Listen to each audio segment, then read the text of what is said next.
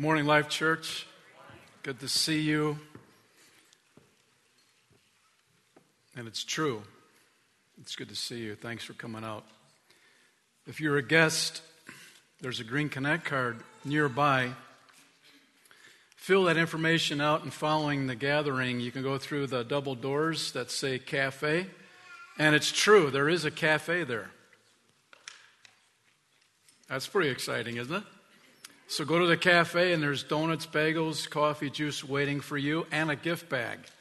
Just turn this thing in, and boom, the great exchange takes place.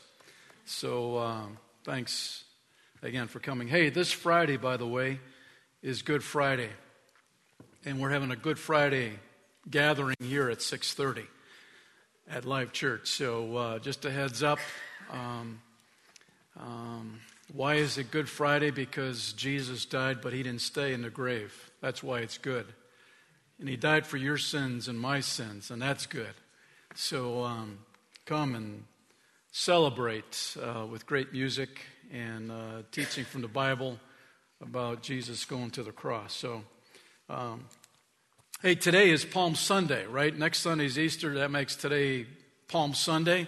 What's that all about? Well, I find it interesting because if you go to Jerusalem back in time and you find the folks in that city, they start out very, very proactive in pursuing Jesus. And then just a few days later, they're throwing him under the bus. They're saying, crucify him. Same people.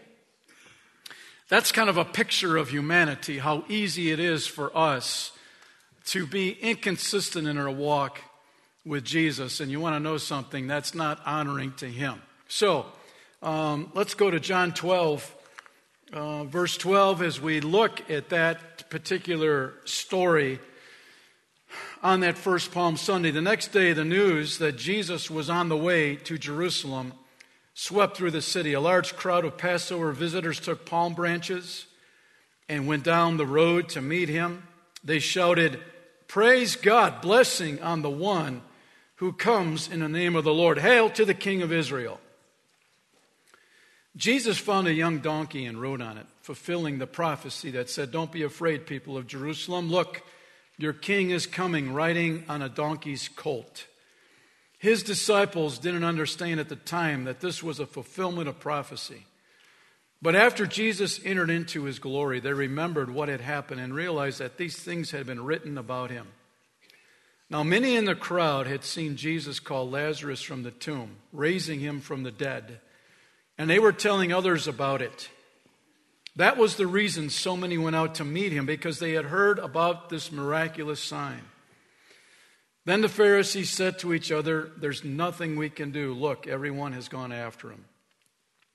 So, just like those that had heard and seen Lazarus raised from the dead, they were out telling people about it. You have an opportunity this week to invite your friends and family to come next Sunday to Life Church. Why? Because we're celebrating the resurrection of Jesus Christ. That is a great, great event. We celebrate it because Jesus conquered sin, death, and the grave. And that's good news for you and for me, right? So let's take full advantage of it this week. And like I mentioned, a few days later in Matthew 27, Jesus is arrested, he's tortured, he's beaten, and there's a conversation going around with the crowd. Check this out, verse 20. The leading priests and the elders persuaded the crowd to ask for Barabbas to be released and for Jesus to be put to death. And so the governor asked again, "Which of these two do you want me to release to you?" And the crowd shouted back, "Barabbas." And Pilate responded, "Then what should I do with Jesus, who is called the Messiah?" And they shouted back, "Crucify him." "Why?" Pilate demanded. "What crime has he committed?" But the mob roared even louder, "Crucify him." And friends, that's a picture, once again, of humanity. When things get you excited, you're good. When things kind of mellow out, you follow the crowd and you yell, "Crucify him." And so this morning, I just want to encourage you that as a follower of Jesus Christ living in 2019, it is the goal of Jesus for you to live a consistent life that's honoring to Him. And you're a great promoter of the kingdom of God by the way you live for Jesus. That's what He wants. So may this be a tipping point in your life. If you've been on a roller coaster spiritually, that you settle it once and for all and say, I'm going to live for Christ. I'm going to do that. And I'm going to live a consistent life. I'm not going to live a perfect life. That's impossible. But I can live a consistent life with the help of the Lord. So, let's do that.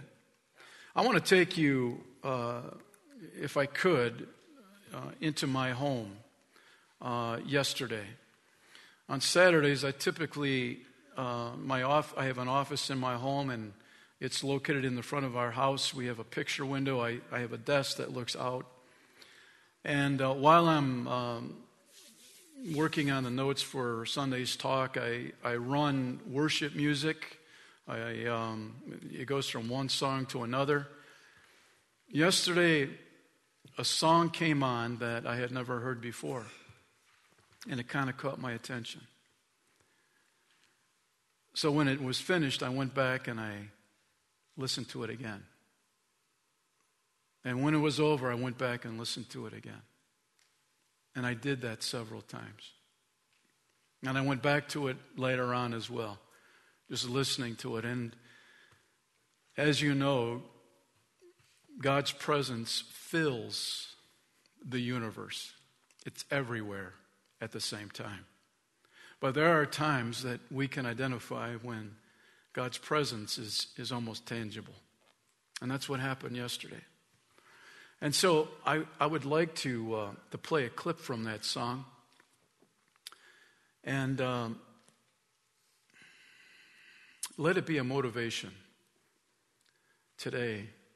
If you've been struggling spiritually, if you've felt like God is far away, whatever you're going through in life, let this song talk to you as the Lord taps you on the shoulder. Let's listen.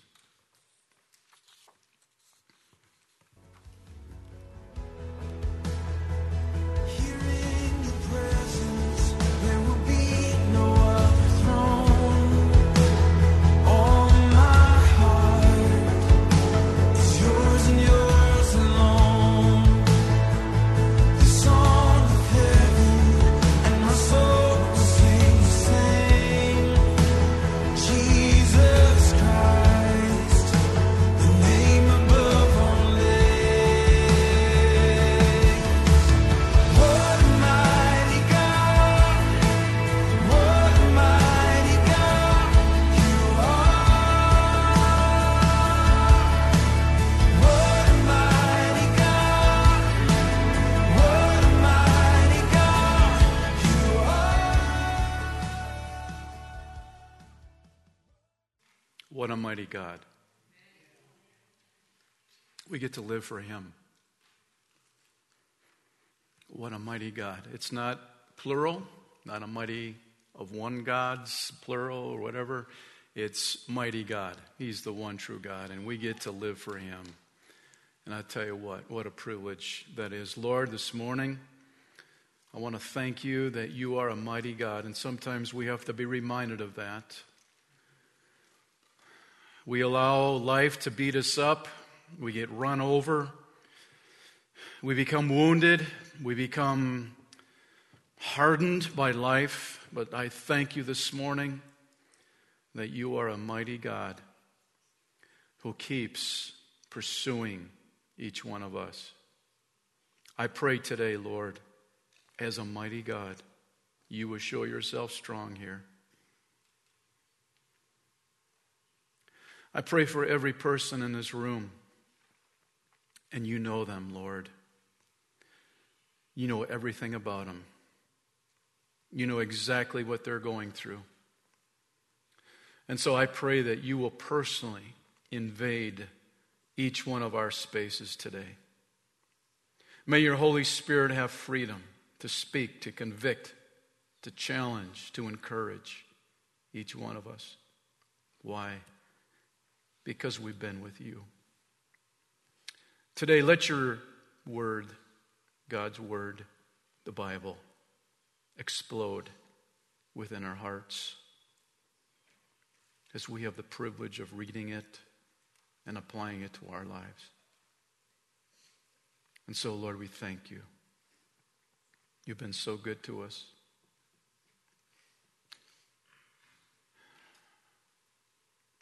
And we commit these moments to you in Jesus' name. Amen. Once again, if you're a guest, we'd like to welcome you. And if you don't have a Bible, we have Bibles at the back table.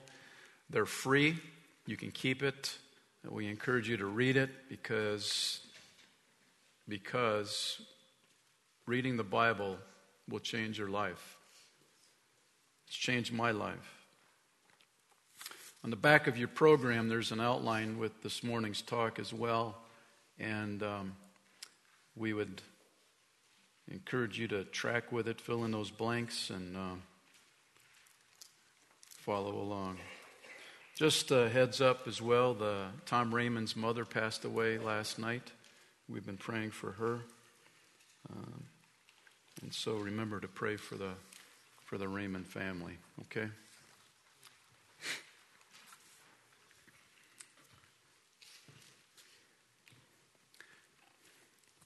What a mighty God we serve. Hey, anybody else need a Bible, by the way?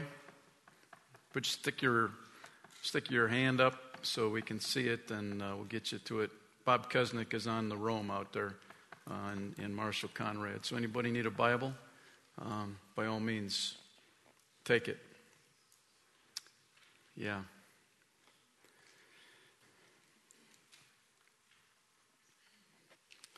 We're going to go back in history, 1744. I think that was before any of us were born, right? 1744. We're going to Williamsburg, Virginia. That's where the College of William and Mary is located. And back then, they sent a letter to 6 Native American chiefs offering a free education to 12 of the young braves. And the chiefs, as they read that letter, they talked it over, and they wrote a letter in response to that offer. And this is what they said. Several of our young people were formerly brought up at the colleges of the northern provinces. They were instructed in all your sciences. But when they came back to us, they were bad runners, ignorant of every means of living in the woods, unable to bear cold or hunger, knew neither how to build a cabin, take a deer, or kill an enemy, spoke our language imperfectly, and were therefore neither fit for hunters, warriors, or counselors. And they concluded they were totally good for nothing. Well, that's a nice way to conclude your letter.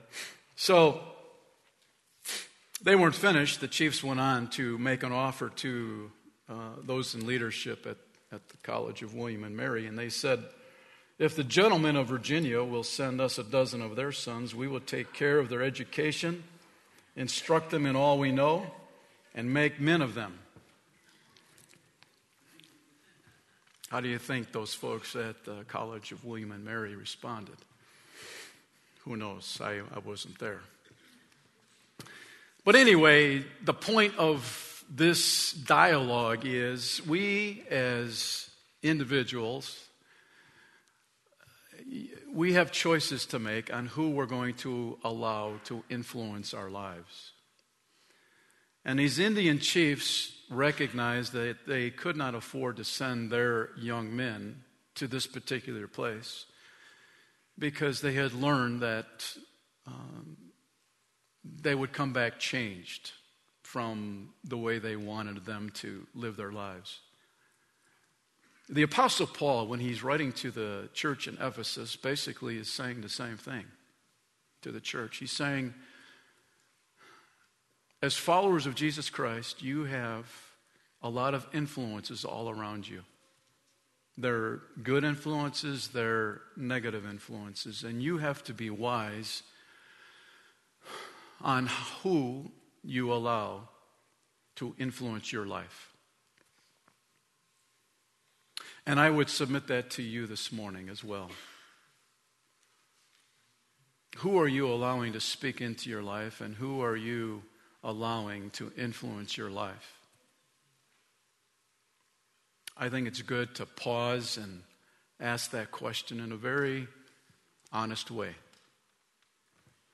And so today we're going to continue our walk through the book of Ephesians, chapter 4, and we're going to pick it up at verse 17. On the back of your program, those verses are printed out for you as well. But if you have a Bible, it's always good to open it and read it and follow along. So here we go. Ephesians 4:17 through 24. Notice the title to that paragraph is Living as Children of Light. That's what Paul is about to say. With the Lord's authority, I say this: live no longer as the Gentiles do, for they are hopelessly confused. Their minds are full of darkness. They wander far from the life God gives because they have closed their minds and hardened their hearts against Him. They have no sense of shame. They live for lustful pleasure and eagerly practice every kind of impurity. But that isn't what you learned about Christ. Since you have heard about Jesus and have learned the truth that comes from Him, throw off your old sinful nature and your former way of life, which is corrupted by lust and deception. Instead, let the Spirit renew your thoughts and attitudes. Put on your new nature, created to be like God, truly righteous and holy. Ladies and gentlemen, as a follower of Jesus Christ, and if you call yourself one, people are watching you, and your life should be lived different from those who are not followers of Christ. That's the way it should. This section, Paul is writing to the believers at the church of Ephesus, and he's saying, you need to leave your former life behind. Remember, he's writing to the church. And because of that, you should leave. There should be a change in your behavior in the process. And as each of us knows, when you put your faith in Christ, we come as we are. We come as sinners. We come with all our stuff, and we bring it to Christ. He forgives us. He washes us, cleanses us from all of our sin. But that's not the end. Because the rest of our lives, so we have justification when you put your faith in Christ, sanctification. It's that process of becoming more and more like Jesus until we go to be with Him one day. We know that we cannot live a perfect life as long as we're living on this planet. But what you and I can do is we can live a consistent life as we follow Christ. And that's what Paul's writing about here to the church. And so,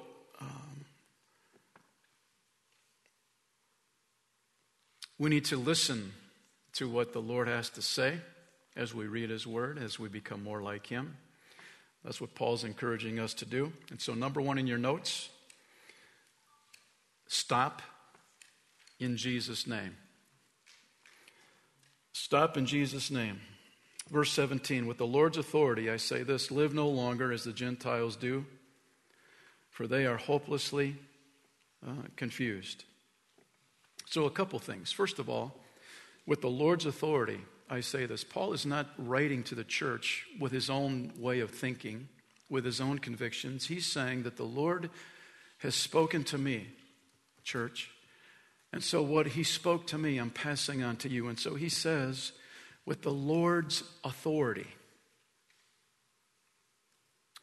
He's saying, I'm saying this to get your attention because this is not Paul. Paul, I'm writing this letter, but I am saying to you with the Lord's authority. The same way a police officer would go out into the street and he would put his hand up, and the police officer has the authority to stop the traffic just by putting his hand up in the air.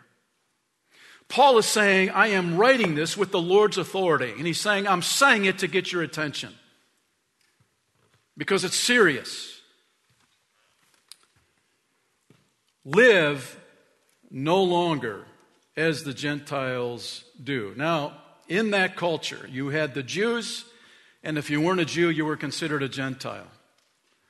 When Paul's writing this, he's not knocking the Gentiles. What he's referring to, the Gentiles refer to your old life, your past life, your life as a sinner. That's what he's referring to. Because there were Gentiles in the church in Ephesus. There were Jews at the church in Ephesus as well. So he's not bashing the Gentiles collectively. What he's saying is, if you're living as you used to, you're referring back to your lifestyle as a Gentile, your pre-Christ days. So it's interesting that Paul is writing this to the church. So evidently, something must be going on inside the church. And here, let's put some clarity on it. First of all, the church, after they put their faith in Christ, some have drifted back into their old way of living. Some have put on their old clothes, their old nature, so to speak. Not the whole church, but some have. And so Paul, as the Spirit of God has revealed to him, he's writing this to the church by the Lord's authority. And I want to say this morning, by the Lord's authority, the Lord is speaking to you, and he's challenging you. Now, he's not angry with you. But when God sees compromise in our lives, it grieves him. It breaks his heart. And when you love somebody, and I tell you something, you can see it in their eyes when you hurt someone. You can see the pain. And when you grow close to the Lord, you can see the pain that you bring him. And so that's why Paul is speaking really right off the bat here in a very strong way by the Lord's authority. And you need to stop living a compromised lifestyle. That's what he's saying. In summary, you need to stop it. Because you're hurting, you're grieving the heart of God. Why? Because they are hopelessly confused. When you have compromise or mediocrity, or there's a little bit of God and a little bit of the world in you, you are what? You are hopelessly confused. That's what happens. That's the road that you're on.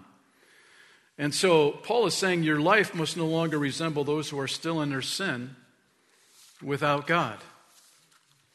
And when we sin, we know that it kind of messes up with our thinking. We start having wrong thinking patterns. We start thinking what was wrong at what time. Then we say, no, that really wasn't so bad. So we give ourselves permission to continue sinning. And our mind gets a little foggy in the process. That's what Paul is writing about, that they're hopelessly confused. Listen, as a follower of Jesus Christ, we have to have core values. We need to have a biblical worldview. We can't allow what our culture says, to influence us to change our core values. The Bible is true. Jay Seeger last Sunday, when he was talking about the timeline for creation, and he said what's happening in the Christian community today is Christians are compromising the beginning, the timeline of when the Garden of Eden existed. And as you heard last Sunday, he believes it's at the 6,000 year mark, and I'm all with him on that. What happens is when Christians say, well, it's not a big deal when that happened. Yes, it is a big deal. It is a big deal because we go to the garden and it's there that sin entered the world. We know that because that's what Genesis says. If it's foggy when the garden was, then it's why did Jesus have to come? See, it dilutes the purpose of Jesus coming to rescue you and me from sin. So we can identify that sin entered the world in the Garden of Eden. And that's why you have to read the Bible trusting it, because it is true. It doesn't change. And it doesn't change to fit your world, your moral compass, you know? It doesn't change. It's always the same. And so Paul says what happens is when we are living our old lifestyle or our old ways have crept back in, he says it leads to a dark mind. That's point 1.1. Look at verse 18a. Their minds are full of darkness. What happens is we begin to go on a spiral. It brings us deeper and deeper into sin. And this image here of if you've been in the ocean, you've been in Lake Michigan, one of the lakes, there's times they'll have flags up, a red flag, and the reason is because there's a strong undertow. What that means is the water looks like it's going this way on the top, and it kind of gives a sense of false security. But underneath, on the bottom, there's a strong current that is pulling you out. That's what sin does. Sin is like this vacuum that it pulls you in. It pulls you in deeper. It pulls you in darker. And it's a dark place. Nazi Vaz, she's an Afghan woman, explained to the Chicago Tribune foreign correspondent Liz Slide the reason why some Afghan women continue to wear burqas, the full body coverings mandated by the Taliban, even if they don't like them or if they're no longer forced to wear them. She said, "We have lived in darkness for so long that now we are afraid of the light." See, that happens. That happens. The absence of spiritual understanding leads to dark thinking. Many years ago, I went scuba diving for the first time, and we went to a lake. You know, you see pictures of water where the sun hits it, and you can see all the way to the bottom. Well, this lake, it wasn't like that. It was kind of murky water. You went down past 5 feet, it was dark. So I had all my scuba gear on, you know, and I'm going down. And it was pitch black. It was dark. Everything inside me was, get out of here. Get to the light. That's instinct, right? It's the same thing. You've been wired, so to speak. When you go into a dark room, the first thing you do is you hit the light switch so that the light will destroy the darkness. You are not created for darkness. And Paul is saying when you compromise, when you live the way you used to live, or you live as a non-follower of Christ, you have a dark mind. It darkens your mind. It changes your thinking. And so Romans 1, verses 21 and 22, Paul, writing to the church in Rome, he says, yes, they knew God, but they wouldn't worship him as God or even give him thanks, and they began to think up foolish ideas of what God was like. And as a result, their minds became dark and confused. Claiming to be wise, they instead became utter fools. Now, all we have to do is look at our culture in our country today, where we have intentionally pushed God out of our culture. You are not welcome here, God. We don't want you here. We want to keep you in the church only.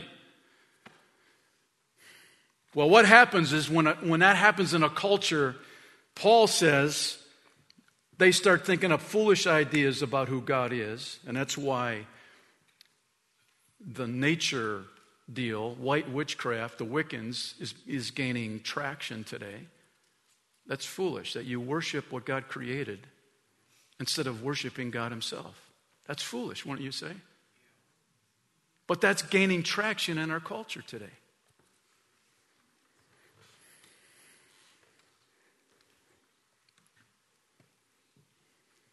As a result, their minds become dark and confused, and they become utter fools. I think all I need to do is stand back and we see that happening right before our eyes. That's proof. Number two, what happens from the dark mind, there's a hard heart. Look at verse 18b. They wander far from the life God gives because they have closed their minds and hardened their hearts against him. That word harden, by the way, in the Greek means a stone harder than marble. It means a heart of stone. Those of you that have marble countertops in your home, you know how hard that stone is. That Paul is saying, when you drift away from God, when you compromise your lifestyle, your heart has to become hard like stone, hardened like marble. And I can tell you that's a dangerous place to be, because the Spirit of God is constantly coming after you. That's the incredible love of God. He comes after you. Even when we're wandering, He's coming after us. And for you to push that away, you intentionally have to harden your heart to say no to that.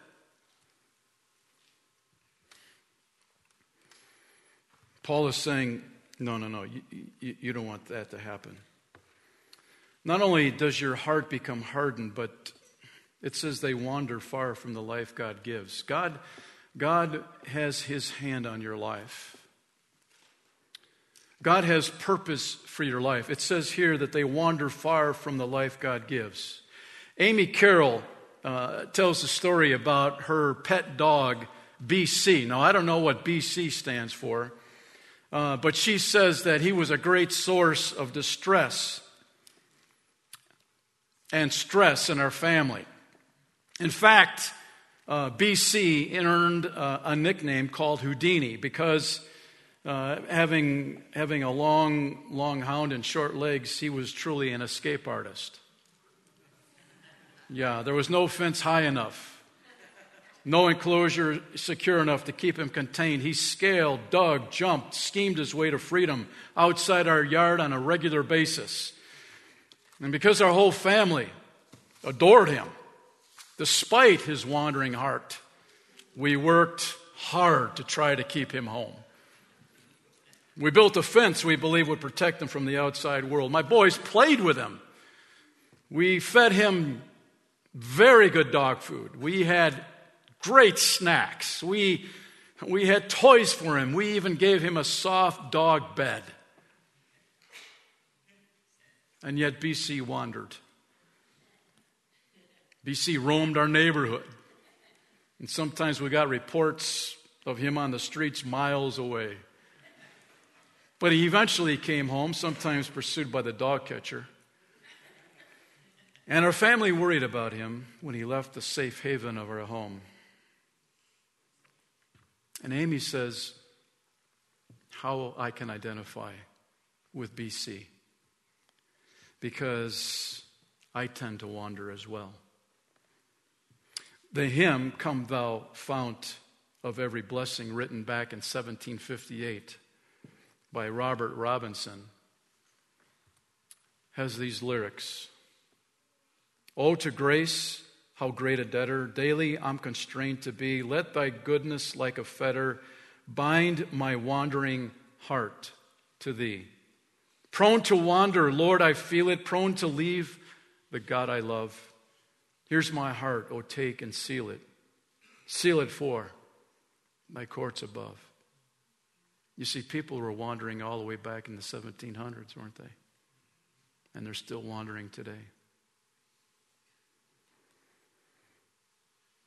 You see, God has created a place of safety for us with His Word, hasn't He? His commandments are designed to protect us, not to restrict us. He gives us good gifts of mercy, grace, and forgiveness to remind us to stay near to Him. He pours His love on us, draws us close into His family. And yet, our heart still wanders. Amy says, I spent 14 years chasing BC around our neighborhood. My love for him kept me pursuing him and finding ways to keep him safe in our yard. God's love does the same toward us. Let's join the Lord in staying in those protective boundary lines He's giving us through praise and thankfulness that will bind our hearts to Him. Yeah, sometimes I ignore his truth and launch out on my own. But she says, I have learned that Psalm 103 is a good reminder for me of binding my heart to the Lord's, all the benefits, all the things he gives me. So when I want to wander, I go to Psalm 103 for reasons to praise and thank him. Let's read that. Let all that I am praise the Lord. With my whole heart I will praise his holy name. Let all that I am praise the Lord. May I never forget the good things he does for me. He forgives all my sins and heals all my diseases. He redeems me from death and crowns me with love and tender mercies. He fills my life with good things. My youth is renewed like the eagles. It's a good thing to bind our hearts to the Lord's through praise and gratitude to him. Romans 1:18 describes people who don't do that. Wicked people suppress the truth by their wickedness, or literally by their wickedness, they prevent the truth from being known. That's what happens when we have a hard heart. We don't see God as he is, We see him as we want him to be. We change God. We think God will be okay with our compromise, with our rationale on the way we want to live our lives. But friend, when you read the Bible, that's not the case. You've heard me say this before, but at a men's retreat, 550 men were surveyed with the following question: what causes you to disconnect from God on a continual, habitual, or fatal basis? And over 90% of the men indicated that they disconnected from God on a regular basis because of sin. You see, when we sin separates us from God. We feel distant from him, don't we? We tend not to read our Bibles. We avoid Christian friends. We, like Adam and Eve, the first thing that happened when they sinned is they went into hiding. We tend to go into hiding from God because we feel uncomfortable. And all the while, the Lord is coming after us saying, I'm waiting to forgive you and restore you. That's his heart. And so, Isaiah 5:20, when our hard heart has its way, for those who say that evil is good and good is evil, that dark is light and light is dark. That's what happens with our thinking. And Paul is shooting a flare in our lives this morning to say the very same thing. How has your thinking changed because you've been compromised? 3, a shameless life. Verse 19, they have no sense of shame. They live for lustful pleasure and eagerly practice every kind of impurity. Now, we have to put this in context. When Paul was writing to the church in Ephesus, there was the temple there for the goddess Diana. And I can tell you that there was a lot of immorality going on in that temple. There were temple prostitutes. There was drunkenness. There was all kinds of perversion at this temple. That was the environment that the church in Ephesus had experienced over the years. They had businesses that were making money off of the goddess Diana. So, it was a happening place. People came from all over the known world at that time to see the goddess Diana and worship her. And so when Paul came in and they were taught about Jesus Christ and people put their faith in Jesus, they let go of worshiping the goddess Diana and instead began to worship the one true God. What a mighty God we serve.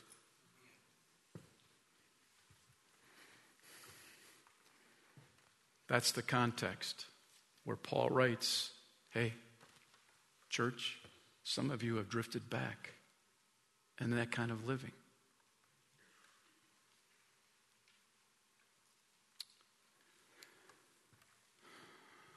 There's no sense of shame. In fact, that literally means a vice that throws off all restraint and flaunts itself. You become enslaved to the sin. You don't control the sin is now controlling you. You crave it. You can't let it go. It controls you. It possesses you. Martin Luther put it this way. He said, sin is the ultimate form of cannibalism. It is consuming yourself to death. That's what sin does. You consume yourself to death. To bring that image a little closer to home, if you're an Eskimo in Alaska and you're hunting wolves, what they do is they take their hunting knife and they put it on a stick and they take the blood of an animal and they put it on the blade until it freezes, and then they put some more blood on until it freezes, and they do that until that entire blade is covered in frozen blood. And then they take that stick with the knife on it and stick it into the snow. And a wolf, of course, has a sensitive nose, and he picks up that scent of the bait on that blade. And he begins licking that blood off the blade. And he licks faster and faster because he's consumed with the taste of blood. But he doesn't realize that his own blood now is mixing in with the blood that was originally on that blade. And in the morning you find that wolf dead in the snow. Friend, let me tell you something. That's what sin does. That's what sin does. We're often like that wolf, aren't we? And we find sin tasting so good, we can't stop licking it. And it'll kill you. It'll kill you spiritually. Someone said, sin, it takes you where you don't want to go. It keeps you longer than you want to stay. It costs you more than you want to pay. Paul is encouraging you and I this morning to let it go. Number 2, who me?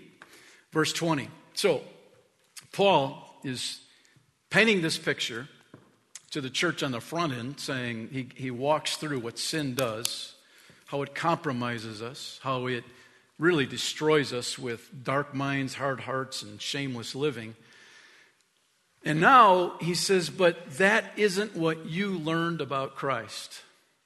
Now, that word you want to underline that, because in the original language, the placement of this in the Greek places emphasis on the word you.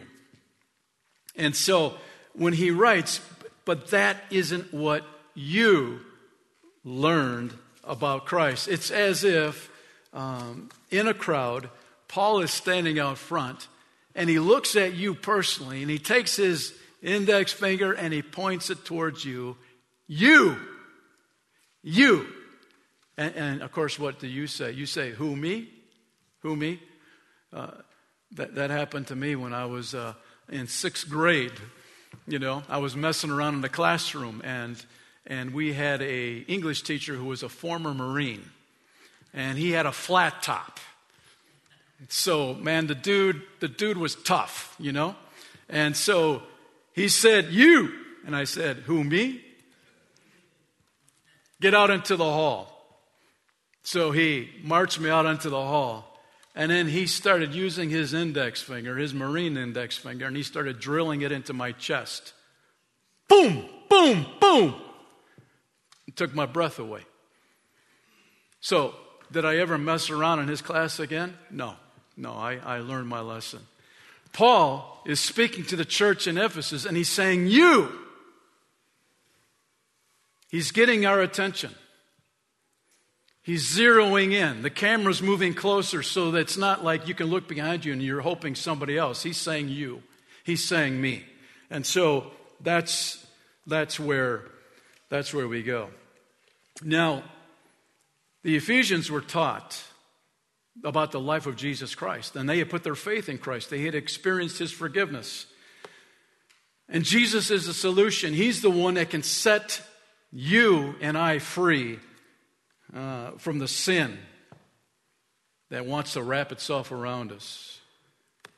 But here's the thing. This is where a lot of Christians kind of go off track. We put too much emphasis about avoiding sin. We read our Bibles, can I do this? Can I do that? And so we look at sin. And so this microphone stand represents sin, all right? And so we live our lives thinking, I've got to avoid sin. Now over here we'll say this is Jesus because he's the light, right? So this is Jesus over here. And this is sin over here. And this is us. This is we in the middle here, all right? So what happens is when we live our lives and we say we're followers of Jesus Christ, we should not get caught up in what I can't do. Our goal in life should be, I'm going to go closer to Jesus. That's my goal. I want to get close to Jesus. And guess what happens when we get close to Jesus? We move farther away from sin. It's automatic. When we become more like Jesus, the temptation of sin isn't so attractive or strong any longer. And you'll find that to be true. That's where the joy of being a follower of Jesus Christ comes in, because when you move closer to him and you're reading his word and you find out exactly who he is and his character and how much he loves you, man, that is the motivation for you to even move closer to where he is. Don't worry about what I can't do. Listen, I had a conversation with a dude a little while ago.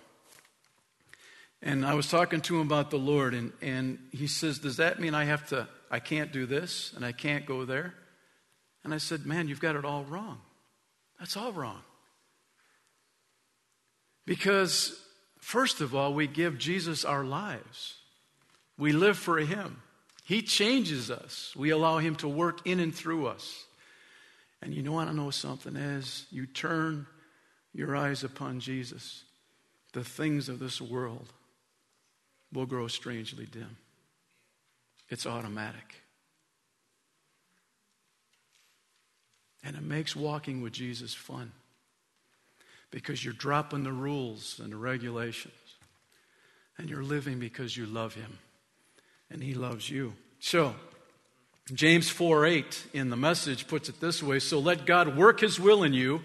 Yell a loud no to the devil and watch him scamper. Say a quiet yes. Well, I would say, Paul, can we just say a loud yes to God? And he'll be there in no time. Quit dabbling in sin. Purify your inner life. Quit playing the field. Hit bottom and cry your eyes out. The fun and games are over. Get serious, really serious. Get down on your knees before the Master. It's the only way you'll get on your feet. And the New Living puts it this way: come close to God and God will come close to you.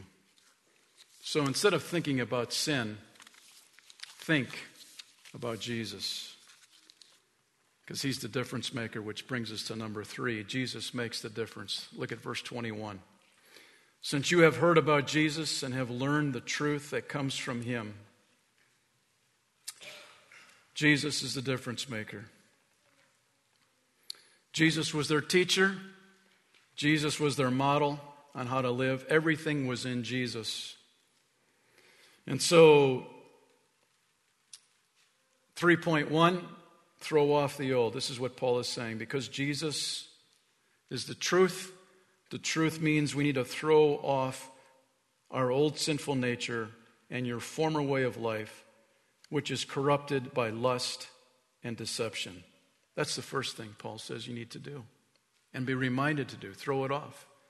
Too many followers of Christ were bringing their suitcase from their past and they were hauling it with them wherever they go. And every time they were in a crowd that was doing certain things, they go back in their old suitcase and put the old back on, so they fit in. Paul was saying, don't do that. Don't do that. Throw it off, which is corrupted by lust and deception. One of the great theologians in the history of Christianity was Augustine, and he was born back in the year of 354 AD, and that was, again, before our time. Augustine's mother was a follower of Christ. His father was not. He was a non-believer. As Augustine grew up, he began modeling his father's habits, and he became a womanizer. And in fact, he became a sex addict back in that day. But what happened was, as his mother had been praying for him, Augustine was in a housing project, and there was a garbage can. And he was walking by it, and he heard a boy that said, "Take up and read, take up and read." And the boy wasn't even by the garbage can, but it was as if God was speaking to Augustine. And they were letters from Paul, the epistles. Augustine picked them up and he started reading, and he realized that he was a sinner. And he put his faith in Christ.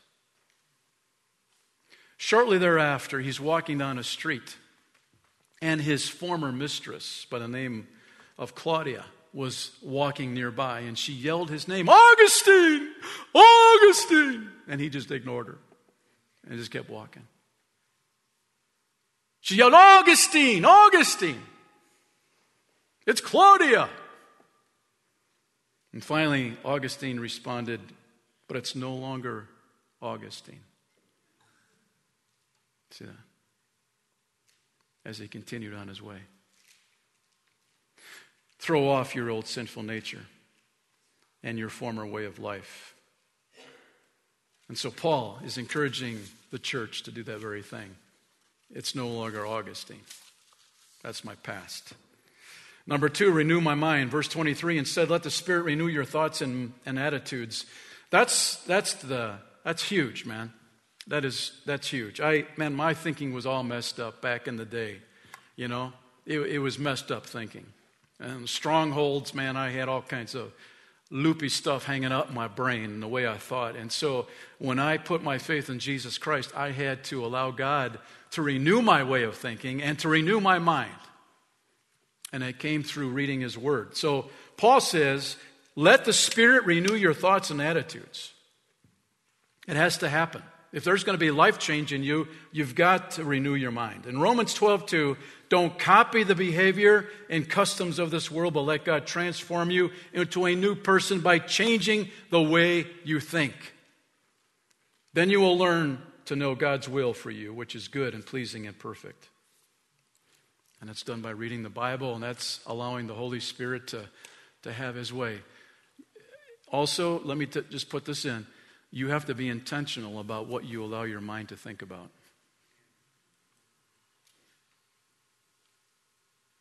As a young man, nobody talked to me about stuff, about life, about women,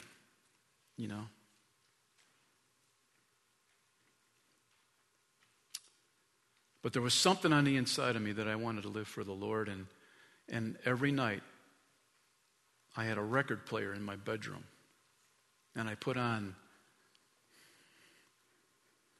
Christian music to go to sleep by. Because as a young man, we all know we can put our minds into the gutter because nobody knows what we're thinking, right? You can let your mind go. There it goes. And so for renewing your mind, if you want to stop thinking about that and you're moving this way, you have to be intentional. So I would go to sleep thinking about the Lord. I want to encourage you to do that too. Maybe you need to put your iPhone on some worship music as you go to sleep at night. Let your mind be renewed. Think about the Lord on your way out as you're counting sheep. Sound good? All right. And 3, put on Christ, verse 24. Put Him on. Put on your new nature. So we have to get rid of the old nature. You can't put the new over the old. You have to take off the old nature and put on the new nature. Who does that? You do that. You put it on. And it all comes part of renewing your mind. Put on your new nature, created to be like God. What is God's goal for you? He wants you to take the character of His Son Jesus and model that. That's what He wants. That's what He's talking about here. Created to be like God. Truly righteous, and holy. Yeah. Paul writes in 1 Timothy 4:7, train yourself to be godly. You know, who's going to do that for you? Nobody. You have to train yourself. How do you do that? You read the Bible yourself. You listen to what God is saying to you yourself. You become a self-feeder. If you're just getting fed on Sunday mornings here, dude, you're not going to make it to the week. It's the roller coaster for you spiritually. It's a day by day. One day at a time. You put on that new nature. John Stott wrote, however holy or Christ-like a Christian may become, he is still in a condition of being changed. Isn't that cool? I'm still being changed. This old geezer up here, I'm still being changed. And how cool that is when we let God have his way in our lives, so we become more and more like him. Last Monday, man, I don't know if you were watching the NCAA basketball tournament, but I've been tracking it, you know, the Sweet 16, the final Elite 8 and Final 4 and that sort of thing. But I'll tell you what, it was incredible. Some of the backstories on these coaches and players that are followers of Jesus Christ. Kyle Guy, by the way, who was the MVP for the tournament, is a follower of Christ. And if you saw his post-game interview, he had a cross necklace around his neck. You know? The reason why he chose to go to Virginia is because Tony Bennett went into his home and he said, I'm a follower of Jesus Christ. And Kyle's mother said that was the one reason that Kyle chose to go to Virginia, because he was the only coach that was upfront about his faith. Ladies and gentlemen, can I tell you something? Tony Bennett, he's all over the news, man. I have so many articles here, you know, about his example and his faith. You know, when they won in overtime, the first thing Tony did, I don't know if you saw, he bowed his head and he said, "Thank you, Lord. I'm humbled." And Tony says in the post-game interview, I do want to thank the Lord and my Savior for this opportunity.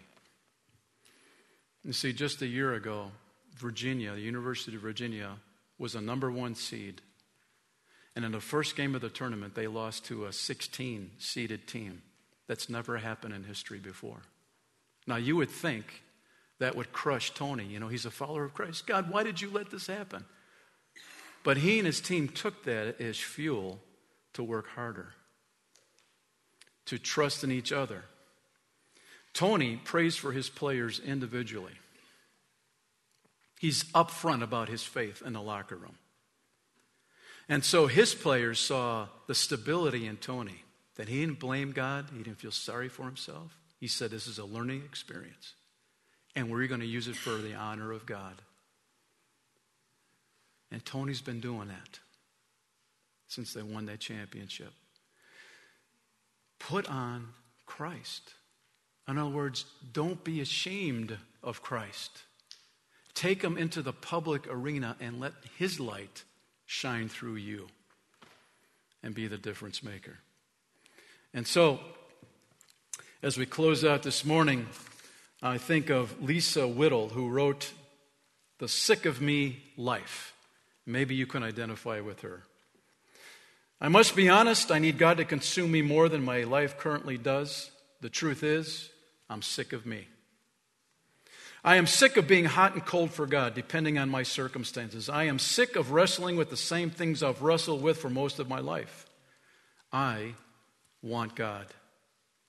It's not a bad thing when we are sick of ourselves. The sick of me life says, I'm tired of being halfway in with God. I want to get off the spiritual roller coaster where I'm good 1 minute and the next I don't want to pray or read my Bible.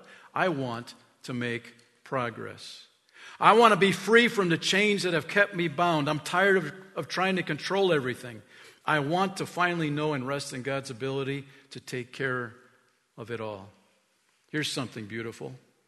If we want God in all these areas and in any way we need him, we can have him. But we have to be tired of our usual life. We have to get to the point where we say, I'm sick of me. It is in this posture of humility where God can change things. It's here that He moves, alters, heals, and takes over, assuring us with His love while helping us change.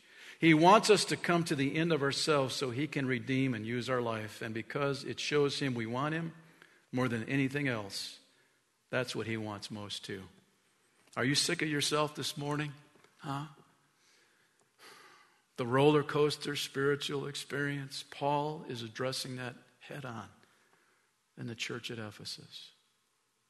And he's doing it at Life Church this morning. Is there a sin in your life that needs to be brought before Christ? Is there a suitcase of the old nature that you're hauling behind you? You need to get rid of it once and for all.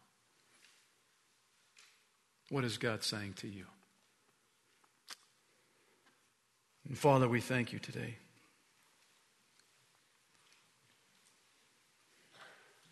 That Jesus, you make the difference. Just all the way back in Ephesus, a city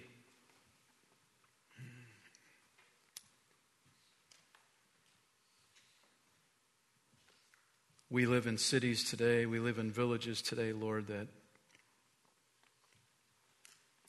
are not honoring to you, but Lord, you allow us to be there to make the difference, to be your light, to model your character. And Lord, when we go back to the old nature, we send a mixed message to those who are watching us. And we don't want to do that anymore.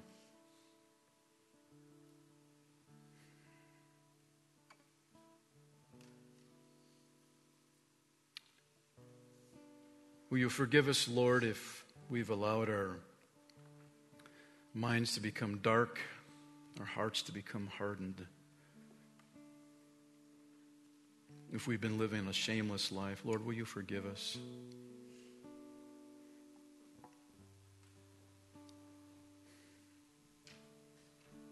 Lord, we want to walk closer to you. That's our goal. To be like Jesus. That's our goal. Help us do that.